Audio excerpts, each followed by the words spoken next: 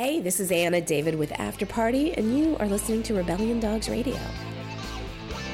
Thank you, Anna David, and thank you for having me on episode 100 of After Party Podcast. More about my trip to the Southwest, to Arizona and LA later in the show. But first, I want to welcome everyone to Rebellion Dogs Radio, a 21st century look at 12-step life, now with less dogma and more bite. We're talking about the Toronto situation. It's been all over the blogosphere. It's been in newspapers. Intergroup is under scrutiny by the Ontario Human Rights Tribunal for delisting agnostic groups. So we're going to look at that. We're going to look at the players involved. And we're going to look at what all of us can do to help make AA less divisive and more inclusive. Let's start with two versions of AA. Which one do you belong to? One is from a letter Bill Wilson wrote to Father Ford, May 4th, 1957. In that letter, Bill Wilson says, "To begin with, the steps are not enforceable upon anyone. They are only suggestions. A belief in the steps or in God is not in any way a requisite of AA membership. Therefore, we have no means of compelling anyone to stay away from AA because he does not believe in God or the 12 steps. In fact, AA has a technique of reducing rebellion among doubting people by deliberately inviting them to disagree with everything we believe in." Now, according to legal filings, February 17th, 2016, this is the Greater Toronto Area Intergroup of Alcoholics Anonymous view. Intergroup submits that its purpose is to practice the 12 steps and practice a belief in God. In order to be part of Intergroup, a group must be prepared to practice the 12 steps, and thus the members of the group must have a belief in God. Greater Toronto Area Intergroup also submits that it is a bona fide requirement that groups that wish to be part of this intergroup must have a belief in the higher power of God. That's two different views of AA, isn't it? Now, Rebellion Dogs often challenges the assumption of the 12 steps being sacred. They can't be suggested and sacred. So our literature, anyway, it points out that the 12 steps are suggested. Now, for individuals, we have 100% freedom to credit one's sobriety and quality of life to the 12 steps and hold them in high regard. Go for it. That's natural if you've had a transformative experience. However, to deem AA steps as sacrosanct for you and for me and for everyone else in the room, back off with that rigid talk. You sound downright evangelical. You can see from the two narratives about the 12 steps that opinions vary. Bill Wilson's radical inclusion, Toronto Intergroup's tyranny of the majority. Where do you weigh in? Toronto agnostics, like the 1950s Buddhist groups that Bill is defending in his letter, feel that any accommodation to include suffering alcoholics is very AA. Is Bill Wilson worried that letting groups take God out of the steps may one day confuse some newcomer or erode the AA movement? Toronto Intergroup sees artistic liberty, secular AA, as a sign of the apocalypse. Turning a blind eye on this small cancer will compromise the integrity of the AA message. What if this chaos wasn't contained and led to the end of AA? Is Toronto's new and improved Traditions 2.0 better stewardship or catastrophic thinking? Both Toronto Intergroup and Toronto Agnostics groups see their own hearts as pure and their actions as being in AA's best interest. Both sides see the other as deluded at best, evil at worst. Either way, the other is a threat to AA longevity. How can we break this deadlock?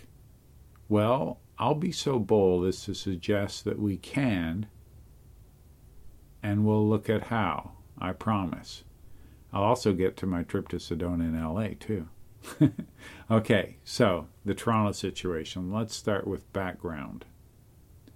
If you're not up to speed, the Greater Toronto Area AA Intergroup is under scrutiny.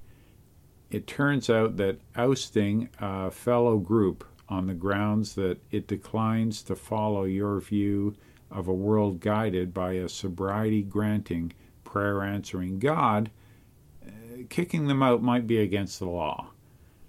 Ontario, Canada is governed by the Ontario Human Rights Code. It is against the law in Ontario to discriminate based on certain Human Rights Code grounds.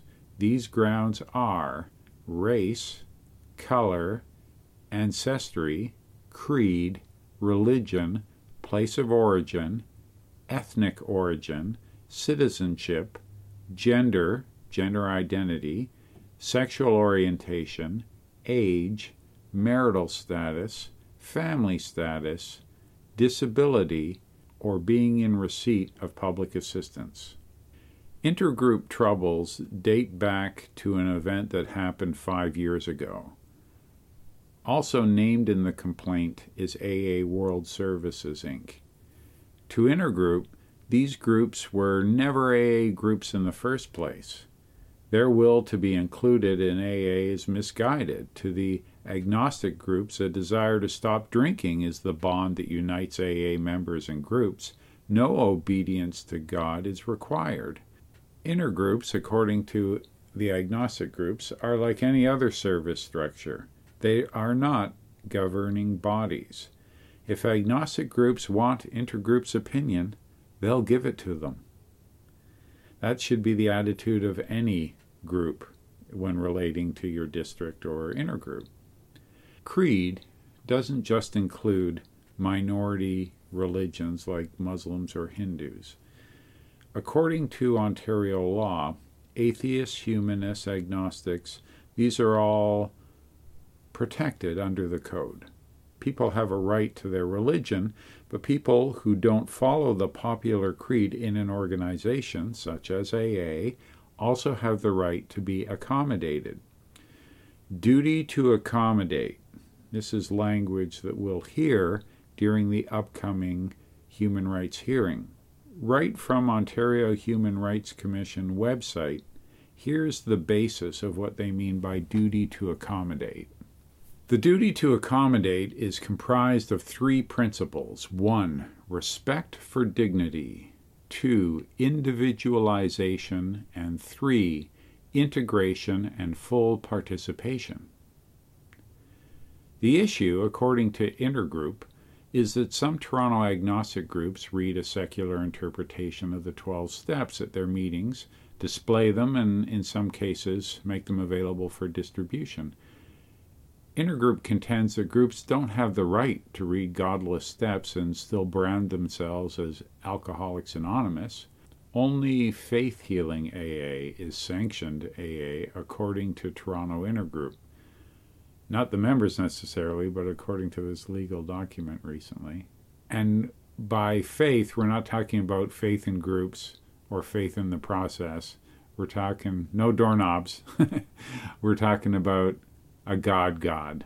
Just that one, right? Capital G, Judeo-Christian, that one. Why is AA World Service involved? In question is whether or not sitting on their hands and not answering calls to help out violates AA's fiduciary responsibility to the people of Ontario. AA World Service thought, not our circus, not our monkey. We have no opinion, and took no action when rights were allegedly being violated in Toronto. Help was sought, but no opinion on outside issues was the answer. Is inaction willful blindness, and has AA World Service broken Ontario law.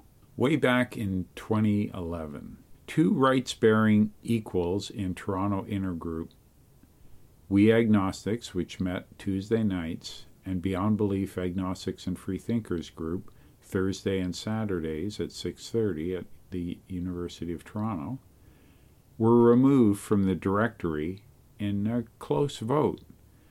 The intergroup executive further decided that the groups would have no standing. They couldn't vote or participate in intergroup matters.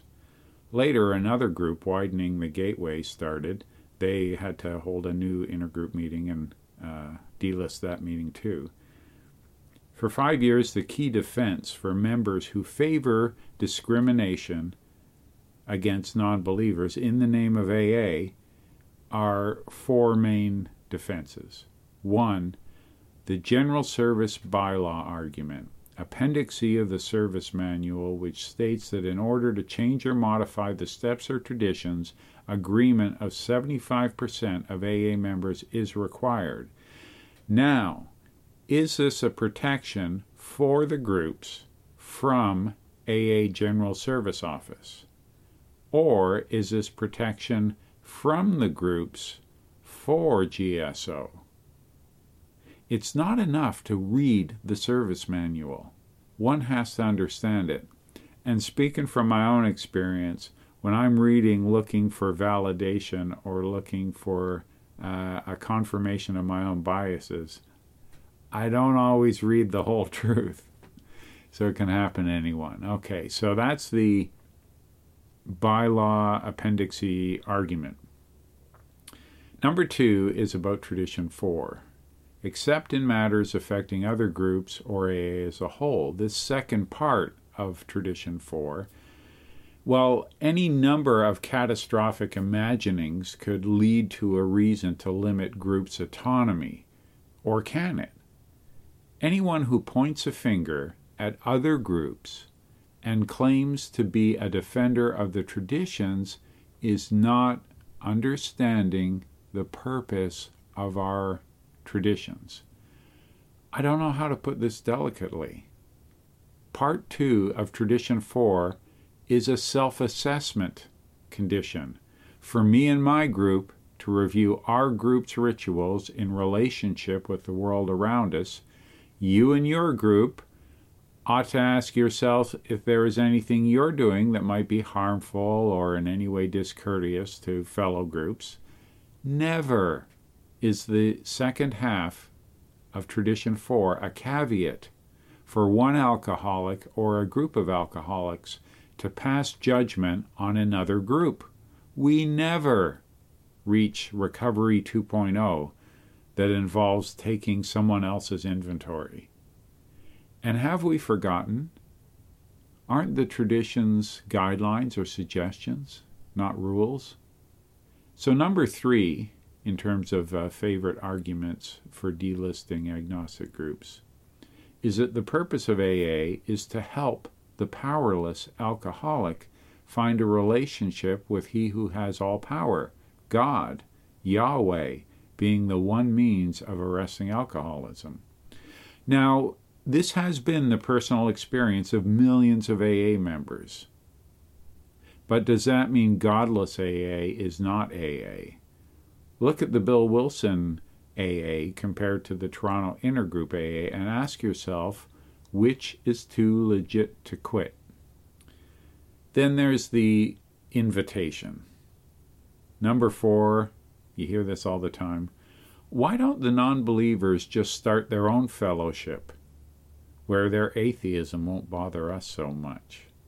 No one needs an invitation to start another fellowship. The right to start another fellowship without anyone's permission is so obvious. Why would anyone say it? Or is the invitation just a politer form of bigotry? More importantly, isn't divisiveness bad for us all? If unity, the principle of our first tradition, means anything to us, then the popular groups and the unpopular groups ought to be treated as equals and learn to work together. Now, in the interest of something that barely resembles brevity, when it comes to me anyway, we've looked at both sides of this issue on other Rebellion Dogs radio show. Go to our site and visit episode 1 and 13, because I ran through these 4 things, but I go into great detail, episodes 1 and 13 of Rebellion Dogs Radio. Or there's blogs from last November, which dealt with the Vancouver issue. And again, you can find that on links from this show. So back to the background, and then perhaps we can look at how two sides might rekindle our common ground. For 5 years, agnostic groups negotiated, and several well-meaning individuals within Intergroup tried to forge corrective measures. Former Intergroup executive chairs and individual Intergroup reps tried many things to make things right. Intergroup remained intolerant and satisfied that tyranny of the majority had God's blessing. That's when a member named Lawrence filed a complaint with the Ontario Human Rights Tribunal. He's over 20 years sober and waited like the rest of us for AA's self-correcting magic to take hold. After 5 years, no progress has been made. If anything, the environment has grown even more poisonous and more dogmatic. So, let's meet the players. Show some respect for the whistleblower. It might be tempting to blame Lawrence, the Toronto member who reported the wrongdoing. That blame the victim tendency is easy to rationalize in AA. AA ought never be drawn into public controversy. How dare he? So did Lawrence commit the crime, or did he report a crime? What would we do about rape, homicide, robbery? These things are beyond the scope of group conscience. We're not the mob, we're a fellowship. Unresolved conflicts have channels to follow in a civilized society. When we think about it, isn't blaming Lawrence for causing controversy in Toronto a wee bit like blaming Rosa Parks for causing racial tension in America? On December 1st, 1955, Rosa Parks refused to leave a seat in the white section of a Montgomery bus. And 60 years later, an African-American president sits in the White House. Rosa Parks wasn't the agitator. She was the whistleblower. She drew attention to an act of discrimination against her and others that was both immoral and unconstitutional. Victim blaming is socially normal. Not healthy, but normal. Willful blindness is morally and sometimes criminally wrong too. 5 years is a long time to be patient. Still, if you think Lawrence's actions were rash or self-serving, consider that under our Human Rights Code, it's also a code violation to harass a complainant.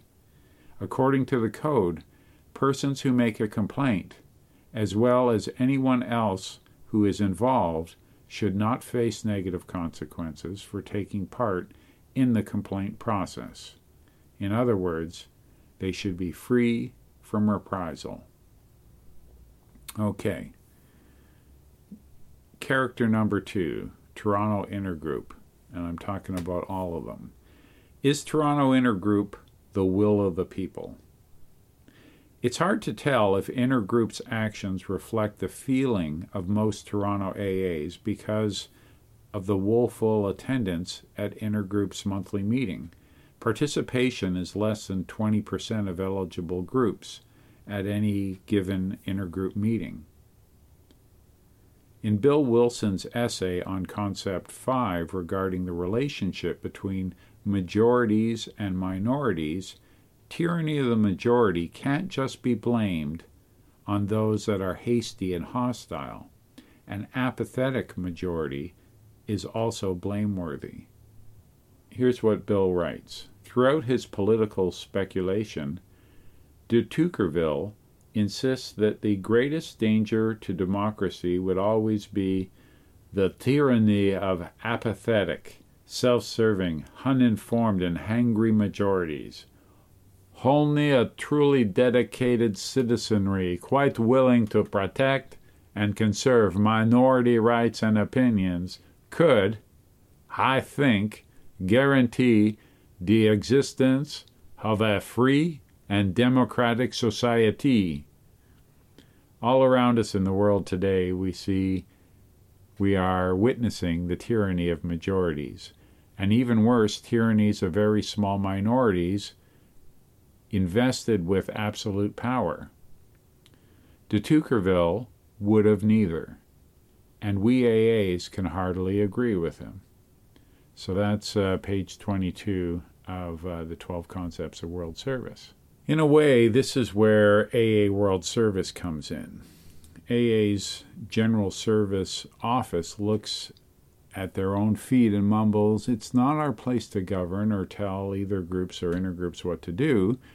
The Toronto situation is a local issue, to which we have no official opinion."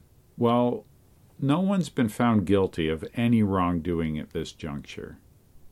Still, we need to think a little bit, or this is an opportunity to consider, what is AA's role in terms of leadership in local disputes? Can they do more? Can we do better? AA's structure is one to be proud of, but that doesn't mean our inverted triangle is perfect. It has its strength and its weakness. Inverted triangleism, according to the law, may not be licensed for inaction when someone's rights are being trampled on. Where does lack of governance start to look like lack of leadership? The balance is in personal responsibility. That's going to be a key to what we're covering today. Bill Wilson grappled with himself in his 1961 Grapevine essay, The Dilemma of No Faith. He writes, "I had been neither humble nor wise. Boasting of my faith, I had forgotten my ideals. Pride and irresponsibility had taken their place. By so cutting off my own light, I had little to offer my fellow alcoholic. At last I saw why many had gone away. Some forever." He was confessing his own pride and irresponsibility. Now, he was still thinking about corrective measures to this 4 years later when he unveiled the Responsibility Declaration. He wasn't looking to fix AA. He was asking, what can he do? Which I think is true leadership. I am responsible when anyone anywhere reaches out for help. I want the hand of AA always to be there, and for that, I am responsible. Also thinking responsibility, the Human Rights Code we talked about before has those three values: respect, individualization, and full participation. These don't happen to be in conflict with our code of when anyone, anywhere, ... Here's where AA World Service has found the balance and offered leadership in the past. Who remembers GSO's release of SMF29?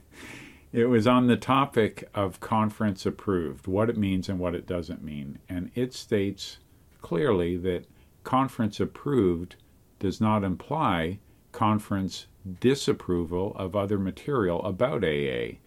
A great deal of literature helpful to alcoholics is published by others, and AA does not try to tell any individual member what he or she may or may not read. So you can imagine that probably solved a couple of arguments here and there in AA. So today it's not just agnostic groups reading agnostic steps. It's back to basics groups reading Wally P's book, daily reflection meetings that read Hazelton literature, or say a secular daily reflection book as part of their meeting rituals. Just putting it out there. These autonomous acts do not dissociate the group from the AA whole or interfere with nearby AA groups.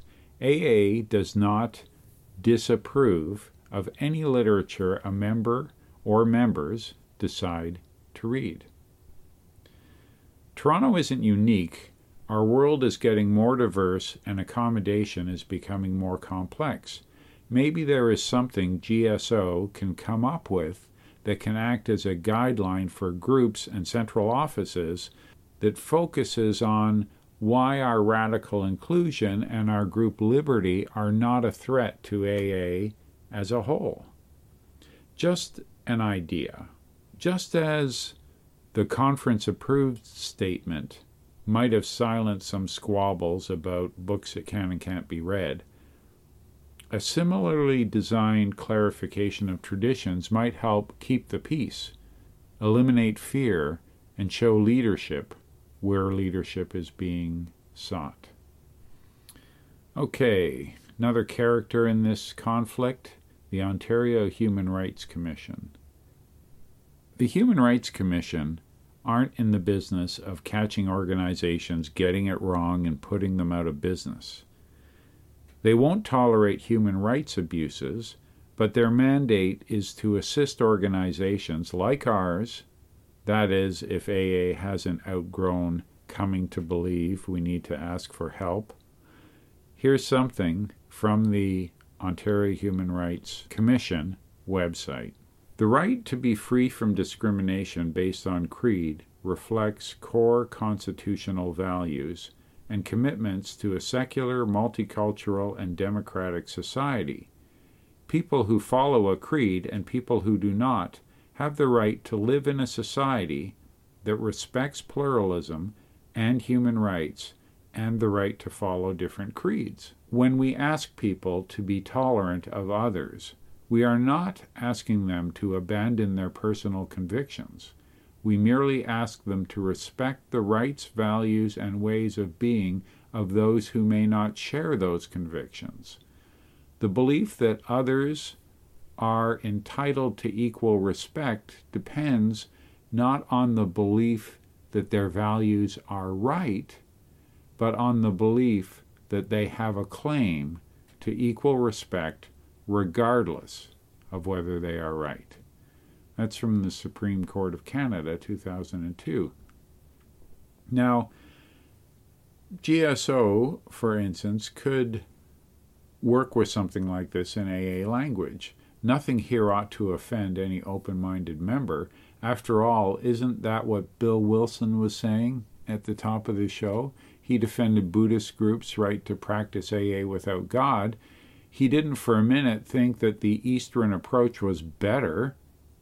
He may have thought that these savages would eventually see the value of a personal God in their sobriety and their brand of spirituality. But it didn't make a bit of difference to him what the Buddhists did in the future. Here's what he said further to this letter in 1957 as he was talking to or writing to Father Ford. But it certainly can't make the least difference to us what the Buddhists do with the steps. The steps are for everybody to take or leave alone as they wish, in whole or in part. Had we not taken this attitude, it's possible that thousands who are today believing AA members and often good church members would never have joined us at all. They would have been dead ducks by now. On further reflection, Bill Wilson would also say in our service manual, fortunately, we are not obligated to maintain a government that enforces conformity by inflicting punishment. So those are the players. There is a solution. The only way back from this conflict is to go back to what works for us AAs. Self-examination, refraining from our impulse to judge and control, and personal responsibility. First, why do AAs behave badly? Well, here's something that makes sense to me: the narcissism of small differences. Credit for the term goes to either Sigmund Freud or Ernest Crowley. Let's just say it's a 100-year-old idea. Let's focus on the light it shines on our lives in 2016. We're tribal. That's human nature. Our mojo comes from understanding who we are and who we are not. AA's bond over our small differences from others. We're so much like everyone else, but we're bound by a common suffering. We can't drink like normal folks. We have to resign from the debating society, and we suddenly found ourselves saved from death, but still floating upon a perilous sea. So we have similarities on which we can build or rebuild a healthy identity. So we see ourselves as different from normies, but united in fellowship up against a formidable foe, alcoholism. Some of us relate to how being baseball fans isn't enough, because we have to be either Dodgers or Cubs or Yankees or Blue Jay fans. So we have our tribe, and there's always an inferior other to rally against. Inside AA, we all share a common suffering, but still, we have our women's groups, our Back to Basics, our young people's, LGBT, atheist agnostic groups. We can hone this identity politics to such a minute difference that outsiders wouldn't see what makes us so different from the larger AA whole. Outside AA, we see this going on too. This isn't an AA problem. Remember the Sunnis and the Shiites, the Muslims and the Jews, the Tutsis and the Hutus, all 99% the same and intolerant of the 1% difference. Now it seems like it's AA's turn. Let's get a better understanding of what seems to some to be a chronic case of uniqueness. This is from an article. TheArtOfManliness.com wrote an article called The Narcissism of Minor Differences, and it points out there are two potential problems that grow out of leaning too heavily on the narcissism of minor differences. One, the tendency to define yourself by what you're not, and two, a focus on trivialities over fundamentals. Humans are naturally drawn to conflict, and latching on to minor differences to bolster our sense of self is really just a submerged form of aggression and hostility. Standing out is essentially a competition for status, one that allows us to feel distinct and superior to others. So, if Intergroup reads their local non-theist gatherings as being an act of aggression and hostility, and the knowledge that these groups read a secular version of the 12 Steps could appear to be setting themselves apart as distinct and superior, then humans are naturally drawn to conflict.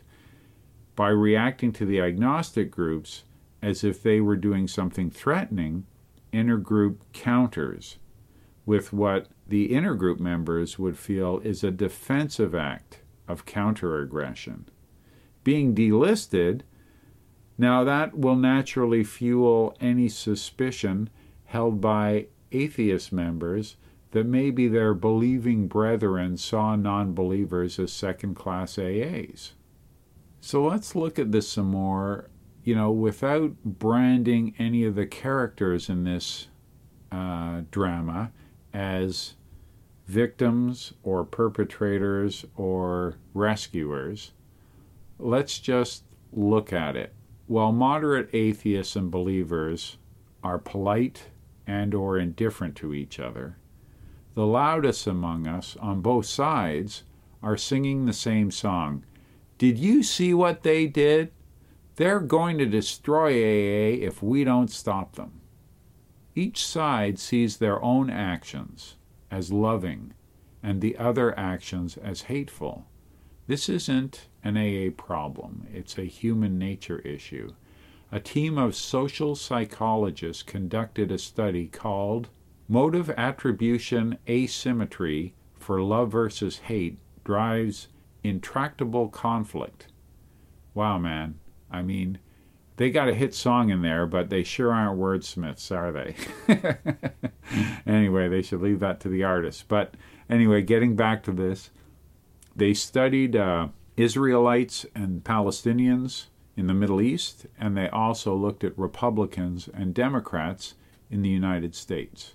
What happens when the qualities we attribute to actions, even hostile actions, are positive qualities of love for who we see as the good guys, and we attribute negative qualities, hate or insanity, for the same actions taken by the bad guys? Here's what the study found. An unwillingness to negotiate and unwillingness to vote for compromise solutions. Furthermore, researchers concluded that although people find it difficult to explain their adversaries' actions in terms of love and affiliation, we suggest that recognizing this attributional bias and how to reduce it can contribute to reducing human conflict on a global scale. That's kind of cool. But it's a bit of a downer, too. If AA troubles are going to last as long as the Middle East conflict, we're doomed. New York Times best-selling author Arthur Brooks offers a call to action that I think will ring a bell with all of us. He gives a TED Talk. It was filmed February 2006, and he says this: "It's not good enough just to tolerate people who disagree. It's just not good enough. We have to remember that we need people who disagree with us because there are people who need all of us." Brooks goes on to say, "It's coming together around these ideas, liberals and conservatives, to help people who need us the most. Think about it. Most people are walking around saying, my ideology is based on basic benevolence. I want to help people. But the other guy, they're evil and out to get me." You can't progress as a society when you have this kind of asymmetry. It's impossible. Now, asymmetry, that's kind of the opposite of unity, isn't it?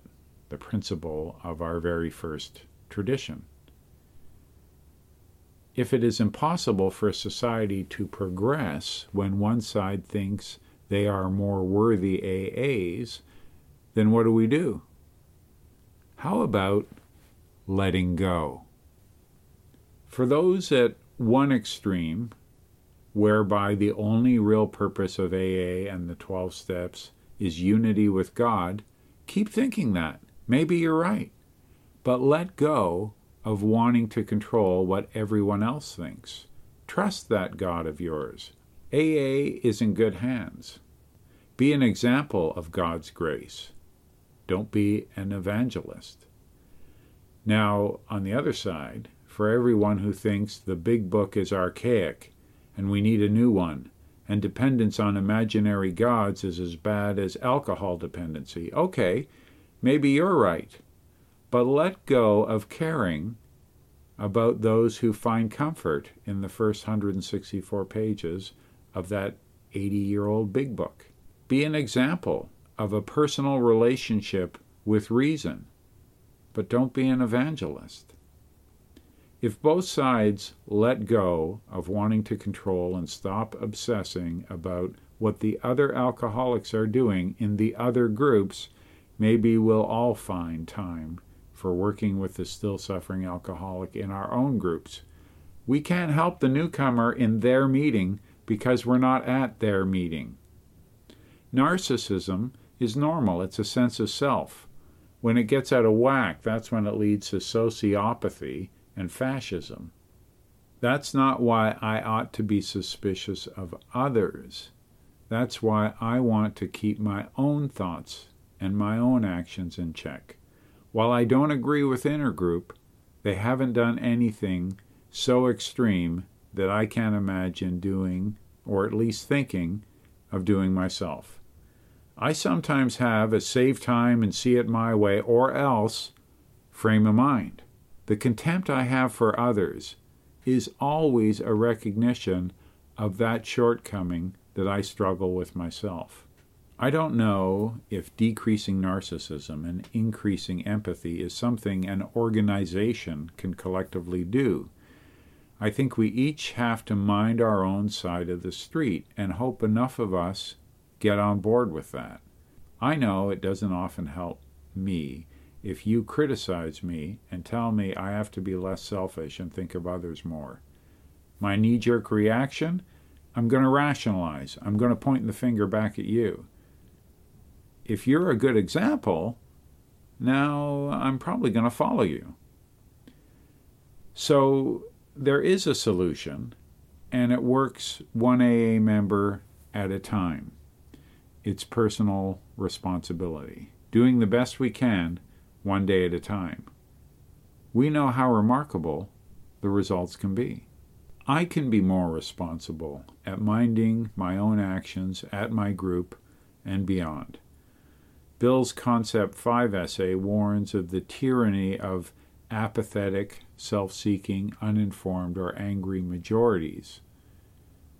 Is it for me to point a blaming finger at others, or is it for me to resist my own apathy, my own self-seeking, my hastiness, and my reactive actions? Toronto Intergroup's no different than any other service body. Apathy is a fertile ground for corruption and empire building. If more of us are less apathetic, this is less likely to happen in the future. The personalities are not important. It's the principle. Where have I heard that before? We can do this. We can do this because we're always doing this. Being open-minded, trusting the process, making peace with our loved ones, asking how we can help others, this is what we do. We can't control the outcomes. No matter how much we fuss, Rule 62 reminds me, don't take yourself so damn seriously. So if we want to show our concern for Toronto Intergroup, we ought to go there. If we don't live in Toronto, get more involved in your local service structure. If I see rigidity in AA, I ought to counter by being more accommodating, more open-minded. If I see chaos in AA, I can be the orderly example. Good example is attraction rather than promotion in action. We've all heard that you can't push a rope, you have to pull it. That's part of what attraction rather than promotion means to me. Bill Wilson's responsibility declaration is a personal statement. I guess it is hoped that more people take it to heart for sure, but it can't be enforced on others or wished for them. In short, my solution is going back to what we all know: personal inventory, service, putting our trust in something greater than just our own will. Now, let's remember, or let me say I'm going to remember, these words found in a pamphlet that explains the process in creating our 12 traditions. The best I can do is ensure that I'm not adding to the problem and be mindful of my own thoughts and actions. This is from AA Traditions, How It Developed, pamphlet P17. The way one worthy alcoholic has sometimes tried to judge the less worthy is, as we look back on it, rather comical. Imagine, if you can, one alcoholic judging another. Okay, this might be what you curious cats have been waiting for. This is a better understanding of Toronto Intergroup's Ontario Human Rights Tribunal defense. It's a hot topic in many parts of North America that I've been to, and certainly all over the AA globe on the internet. I often hear, why won't they just admit they're wrong and correct the situation? Or I hear the blame the victim argument that suggests Lawrence caused the controversy. Everything wasn't just fine before a complaint was lodged. You see, there's something we got to understand, that for Intergroup to decide on the fate of non-believers is kind of like two wolves and a sheep voting on what's for dinner. It seems democratic, but it's not. In Ontario, Canada, the Human Rights Commission doesn't weigh in on two equals disputing over what the conference should be called or what size font the meeting list should be. They get involved in what we call tyranny of majorities or tyranny of minority issues. On the issue of creed, like race or sexual orientation, or any case where one side is disadvantaged by being in a minority position, the Commission levels the playing field. They wouldn't have either the majority creed impose their beliefs on the minority, nor would they let the minority creed demand that the majority all change to reflect the minority belief. The law, according to the code, is that businesses and organizations like AA ought to have a human rights policy for members and outsiders to see, and a procedure to internally deal with concerns and or complaints. This information has been brought to the attention of Intergroup and various delegates, and it's been, to this point, ignored. Back in 2011, a member raised the issue of duty to accommodate. They read from the Ontario Human Rights Commission website. While it was entered into the minutes at Intergroup back in May of 2011, it was of little interest to anyone. There's a link to that on our website. So because there is concern, I'll share at least what I know as a layperson about what might transpire. Lawrence filed a complaint that his rights and dignity were compromised when Toronto Intergroup delisted two groups, including one that he attended. Toronto Intergroup isn't denying this discrimination. They are seeking an exemption from the Human Rights Tribunal jurisdiction on something called Section 18 of the Code. It seems complicated, but it's not. Section 18 would allow a Jewish school to overlook another qualified teacher to hire a Jewish teacher to teach their Jewish students. A transgender fraternity could restrict membership. A women's rape crisis center could turn down a request for help from a male rape victim if their mandate is to create a safe environment for women only. In other words, religious, educational, fraternal organizations, they can discriminate to a certain degree.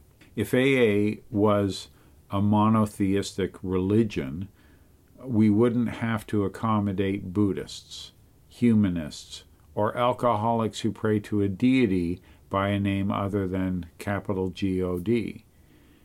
Intergroup is claiming that it and AA is a religious organization. Intergroup wants to be excluded from human rights rules because AA in Toronto only caters to people who believe in God and obey the 12 steps, exactly as written.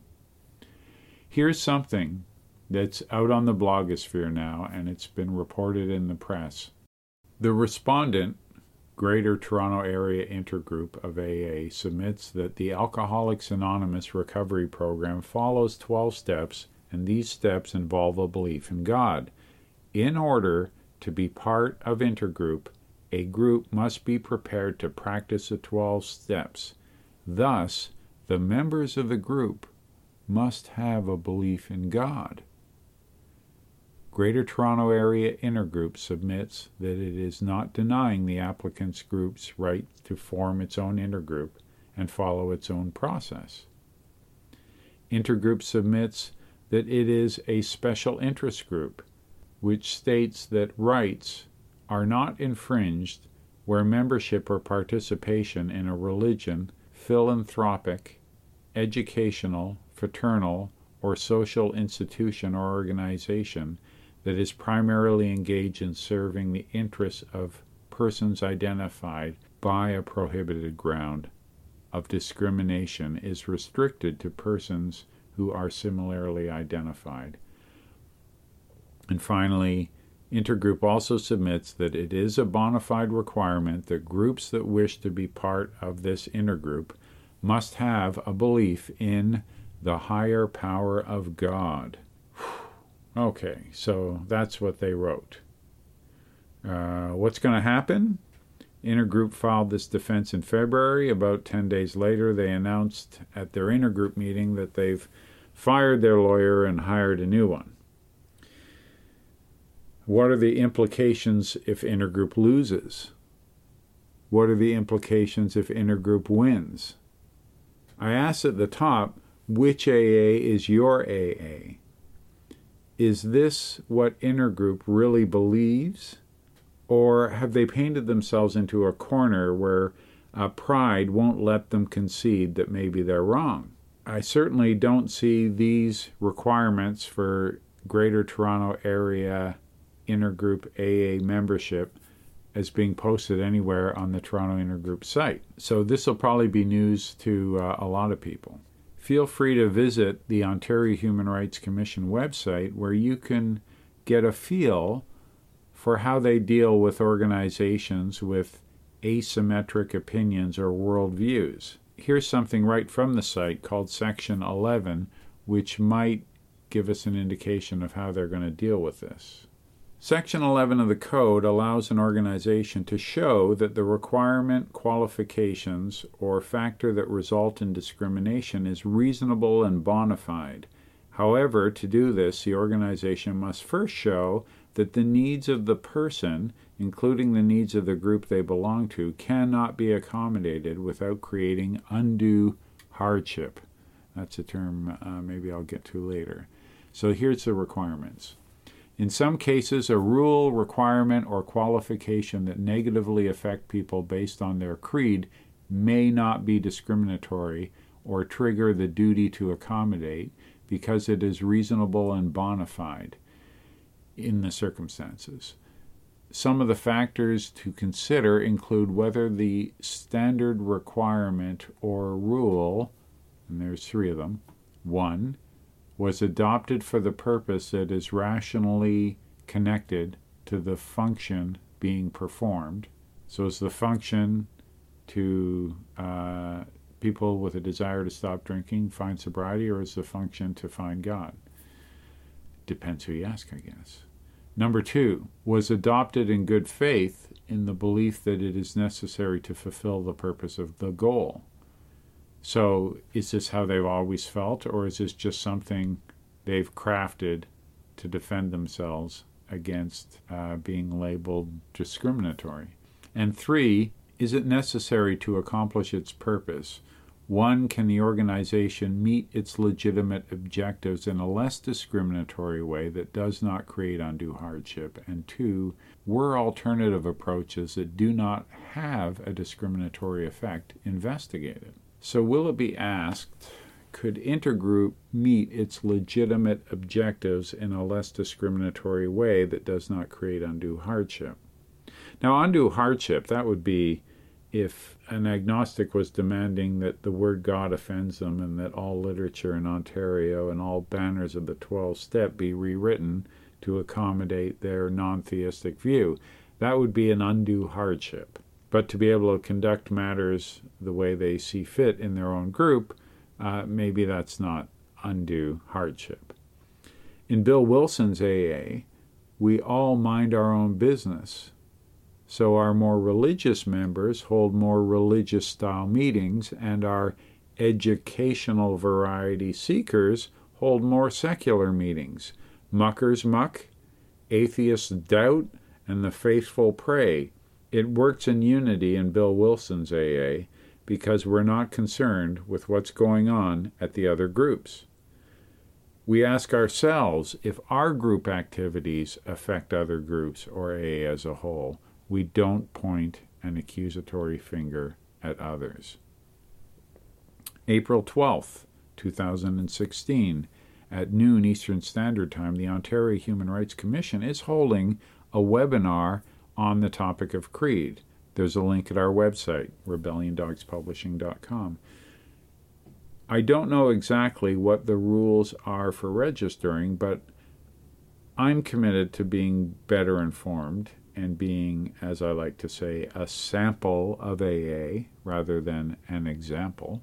So, that's it for personal responsibility. Is it a solution to these sort of local conflicts? Let's see. Now, on today's Rebellion Dogs radio show, we don't want to be completely sideswiped by the Toronto drama. I want to take a couple of minutes to share how excited I was about my Southwest trip. I was honored to be a guest on After Party Podcast with Anna David. Thank you, Anna, for making us guests on episode 100. That's a big deal, so thank you very much. And hello, After Party fans, if you're new here. If you're not a regular reader and listener at After Party Magazine, I assure you that recovery can be funnier, more enriching, more entertaining, and more touching than you currently know. Now, from Hollywood, I drove through the desert to Sedona with Herb. He's an author of 2 books on recovery, including 12 Steps to Spiritual Awakening, Enlightenment for Everyone. It was like an 8.5-hour meeting with a beautiful view. March 4th to 6th, I was back in Sedona at the Sedona Mago Retreat Center for the annual Symposium on AA History. I was one of 13 presenters, and it was an amazing, emotional, and educational weekend. Sunday night in Phoenix, I got to visit a local Sunday night agnostic freethinker AA group. They're very excited about WAFTIAC in Austin. That's the We Agnostics and Atheists and Freethinkers International Alcoholics Anonymous Conference, Austin, Texas, November 11th to 13th. You're all invited. I'm booked. I'm looking forward to it. Upcoming, if you're in the treatment biz and you're going to the NADAC 2016 conference in October in Minneapolis, let me know. I'll be doing a presentation with John McAndrew, 2 treatment professionals, on Saturday afternoon. That'll be fun. I may do a little book signing or, meet and greet or something like that too. So let's hook up there. Maybe some of you will be in Minneapolis. Maybe some of you will be in Austin. I hope so. Now, also have something in print that, if you haven't seen it already, I'll direct you that way. Big book thumpers and AA critics fall prey to a common stereotype about what defines AA. It's a myth that Alcoholics Anonymous is a program. Yes, there is a program, but AA is not a program. We're a fellowship with a suggested program. The characterization of AA as a program is pervasive. We always hear, so, how long have you been in the program? So that's the theme of an article on thefix.com by Rebellion Dogs Publishing. You can Google it, 5 AA myths that critics and zealots share. Feel free to repost it. Over 500 of you already have.